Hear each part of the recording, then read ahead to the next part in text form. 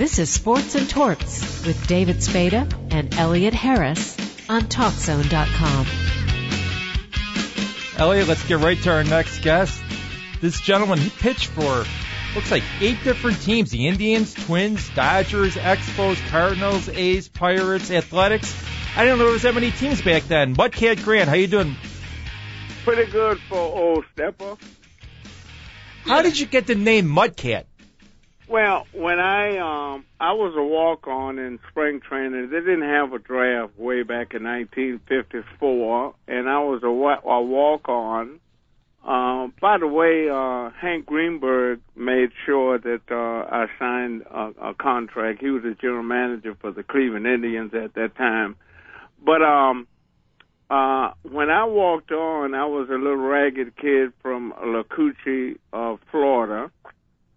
And back in those days, most people thought, I should say most whites thought, that the average black person was from Mississippi. And so my compadres nicknamed me Mississippi Mudcat because they thought that I was from Mississippi. And I was tagged with it at that time, Mississippi Mudcat. And a little bit later on, they dropped the Mississippi, and it was just Mudcat. And that's how I got the name by mistake. Being from Florida, it could have been, it could have been Gator, but I'm happy with Mudcat. Gator Grant has a certain sound to it. Did you have a nickname before you were Mudcat? No, not really. As a basketball player, they used to call me Rip because when I used to shoot the basketball in high school, didn't hit the rim or nothing, just hit the bottom of the net. But that was the only other nickname that I had, but the Mudcat stuck. So were you better at baseball or basketball? I was all-state in basketball, all-state in football, and I wasn't a bad baseball player, but getting to the major league is the essence of everything. So I gotta say that I was a better baseball player than basketball or football. When you joined the Indians, who was on the team back then? Well, when I joined the Indians, Larry Doby, I roomed with Larry Doby. Bobby Avila, who won the batting championship in 1954, was there. Early Wynn, Hall of Famer. Bob Lemon, Hall of Famer, was there. So, there were George Strickland, of course, was there. He was with the World Series way back then, 54, I think it was. Right. He was there. So there were a few, ball players there that were really terrific ball players and historical people because of the circumstances back in those days. Bob Feller had just retired. Al Rosen had just retired. I went to spring training with them. So I got a chance to play with some terrific teammates. So assuming you had a chance to talk to Larry Doby about what it was like to be the first African American in the American League, and I sure did. I went to spring training, of course, before then with Larry Doby before he was traded, and then came back to the Cleveland Indians. So I spent a lot of time with Larry Doby, way back there, when they used to barnstorm, American leaguers and National Leaguers used to barnstorm. I got a chance to meet Larry. I was trying to meet Jackie Robinson, but Jackie was real busy doing one of those barnstorming trips. And Larry Doby, I felt kind of bad because Jackie was real busy, and this guy, he's a young man. In fact, I was about 16 at that time, but playing in the Florida State Negro League. And Larry Doby says, my name is Larry Doby. I know you want to meet Jackie, but we'll meet him a little bit later. So I met Larry way back there. Why weren't there any black pitchers back then when you started? There was very few. Don Newcomb was one, but other than Don Newcomb and you, there weren't many. No, Joe Black, he was in the league with the Dodgers way back there. There were a lot of black pitchers, but a lot of them was Sad Sam Jones was back in those days. But a lot of them was in the minor leagues at that time. But even so, there wasn't a lot of black pitchers back in those days. I started out as a shortstop, and I didn't get changed into a pitcher until 1957. I had signed in 54. But even in the leagues that I came up in the minor leagues, we only had 1 or 2 or 3 African-American pitchers back then. Was it kind of like the stereotype in the NFL with black quarterbacks? The black pitchers weren't smart enough? Yeah, that's the way it was. In fact, I remember Jackie and Larry and Joe Black. They told me that, hey, see, listen, this is just the circumstances, but you can be a terrific ball player. But when you cross those white lines, they said, it ain't about you should win. You better win. Back in those days, because that's the way it was. They just didn't think that we, qualified as a smart pitcher or a pitcher on our own. It seems like we had to have more instructions back in those days because they didn't think that we were really qualified to maneuver a game for 9 innings. And, of course, there were exceptions like Don Newcomb and Joe Black and Sad Sam Jones.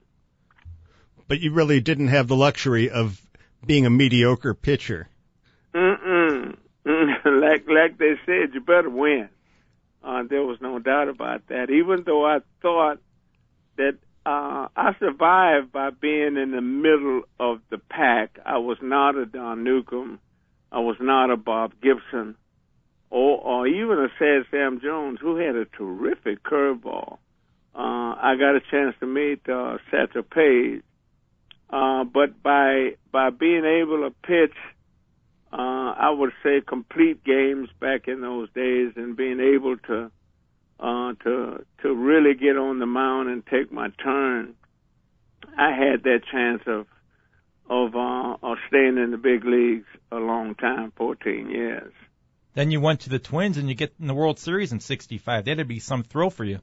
That was a great thrill for me. There were so many things happening back in those days. The Civil Rights Bill was passed in 1964, and that was part of our lives back in those days. But Sandy Koufax at that time was the starting pitcher for the Dodgers, and we played the Dodgers in the World Series. And it was one of those things. In the neighborhood, it was an African American against a Jewish ball player, pitcher, which was the big deal back in those days. And it would have been the first time it ever happened in the World Series, but Sandy, because of his religious beliefs, didn't start that game. And then we never got a chance to face one another, but because by starting a day later, it was always a day later that we both couldn't face one another. But I became the first African-American pitcher to win a World Series game in the American League, and my grandkids, my great-grandkids are having a ball with that. Who would Sammy Davis have rooted for, you or Sandy Koufax? I understand what you're saying. In view of the fact that Sammy became Jewish, that would have really been something had I went the same route as Sammy Davis Jr. But no one probably asked you that before. No, you got that right. But I'm glad you did, because that would be part of my repertoire from now on when I speak. Now, in recent years, the presence of African American ball players in the major leagues seems to be less and less. Is there any way to change that? It's like you work so hard to integrate the game and become a dominant part of the game, and now it seems like basketball or football takes away a lot of those athletes. Is Yeah. baseball just something that's almost an afterthought to a lot of kids? I think so. It's been a big change towards the interest, even in the black community. They seem to have forgotten the history of baseball, and even in my own family, there's a bunch of kids. I got a bunch of nephews that's playing football and basketball, and when I talk to them about baseball, man, they say, "Oh no, I got to play some football," and I don't know how we're going to change this around.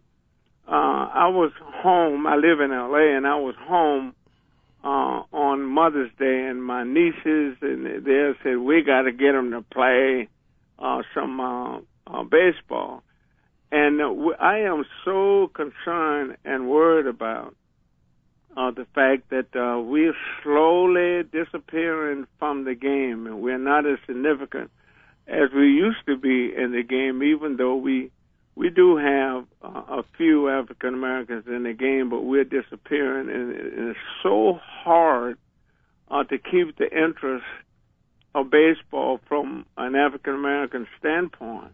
I speak all over this country, and I tell single mothers who have boys to get them to play the game of baseball, but they seem to be more interested in the fact, and maybe the news has something to do with that.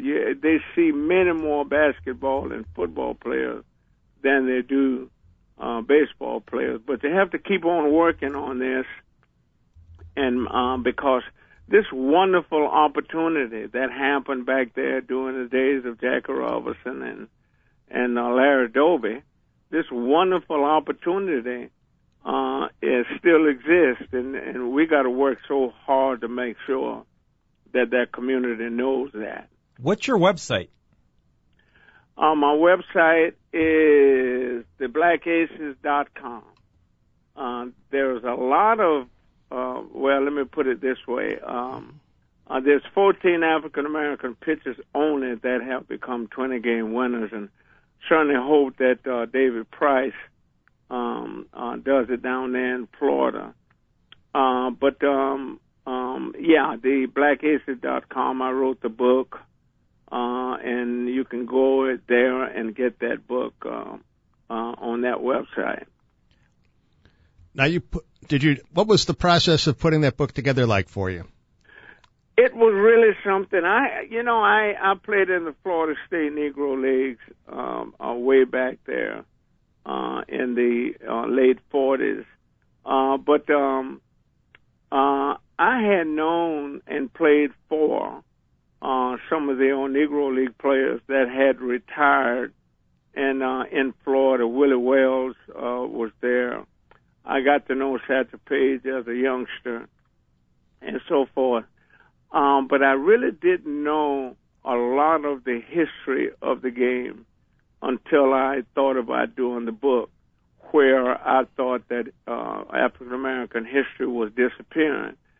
And man, putting that together with my two co-writers, who were white, by the way, at that time, but interested in the history of baseball, it was mind-blowing, because the more I thought I knew a lot. I didn't know anything until I started putting the book together. So it was really a type of thing that made me realize how vast African American history is in the game of baseball, and I was grateful for that. I see that you met a couple presidents. You met, John F. Kennedy back in the day, and then former President Bush. The Kennedy story was amazing. Do you want to tell it?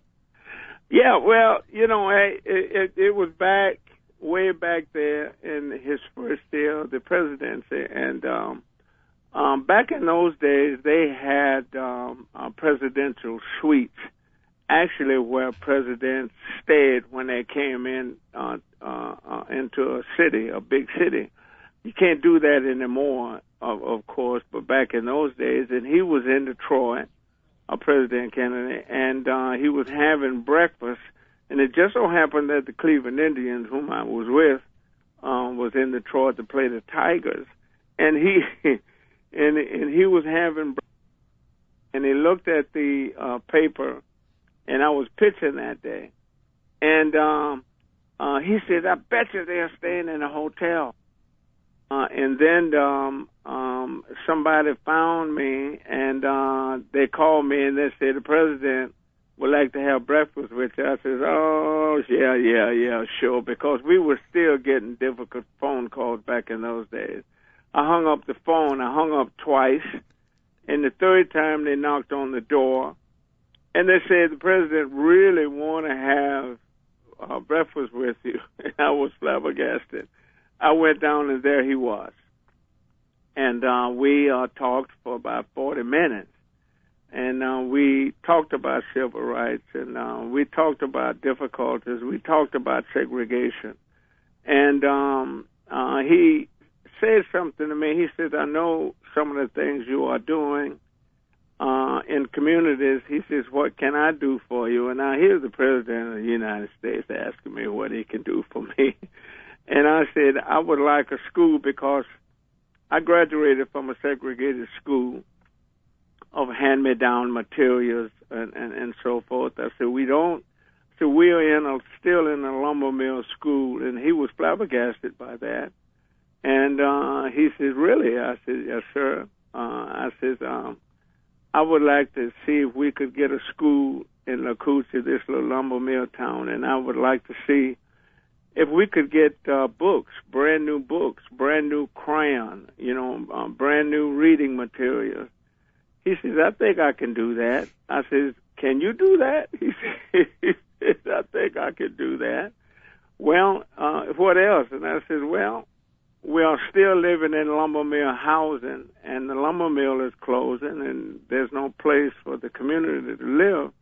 He said, "Well, we can't have that happen." So from that conversation with him, we got housing, we got a school, we got a park, we got books, and so forth and so on. And it was a great thing that happened. When I called my mother about this situation, she said, "Boy, what you been smoking?"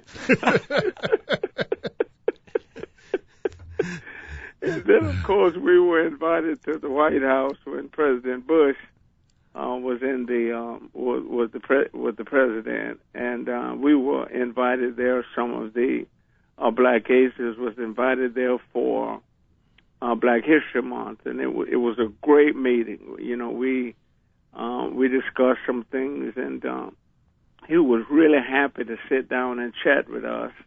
And the one thing he did do, though, Dontrell Willis was one of the aces that came, and the president wasn't supposed to introduce us at that time, but he was excited. He says, "Okay, I'm going to introduce the aces."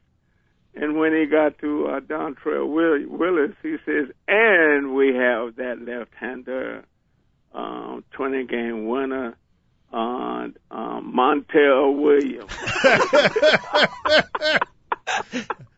That sounds like the second President Bush, pretty much. And we were sitting with Condoleezza Rice. And she just dropped her head, and everybody groaned. And he said, He said, "Did I make a mistake?" And about 300 people in unison said, "Yes." But we had a great conversation.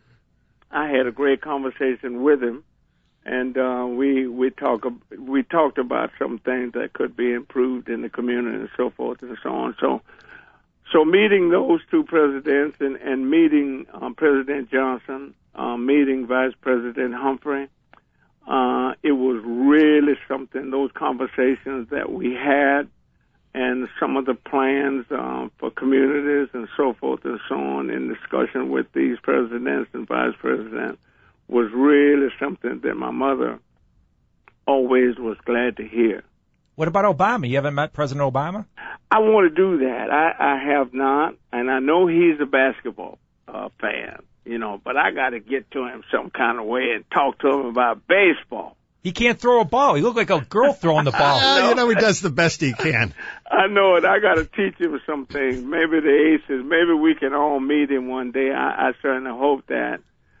There's been an effort by some people that I know, but nothing has happened yet. And I certainly hope that one day that can happen. I don't have to tell you how proud I am the fact that in my lifetime we've had an African American president of the United States of America, and the terrific person that he is and what he's doing, and just to shake his hand would be great. And for my great grannies who already have seen photos of me and these great leaders, and then to add that, boy, that would be terrific. Now, just tell him you're going to make him an honorary black ace, and I think you might be able to pull it off. Yeah, that may happen because he needs some work on his throwing form. I tell you that. You don't feel bad. Earl Lloyd, the first black player in the NBA in the Hall of Fame, was supposed to meet President Obama, and he left before he had a chance to meet him. So. Yeah. Okay. Thank you again for your time. You got it, my friend. All righty. Thank you. That was Mudcat Grant. We're going to take a short break. When we come back, we'll have on Basketball Hall of Famer Bob Kurland. Stay tuned.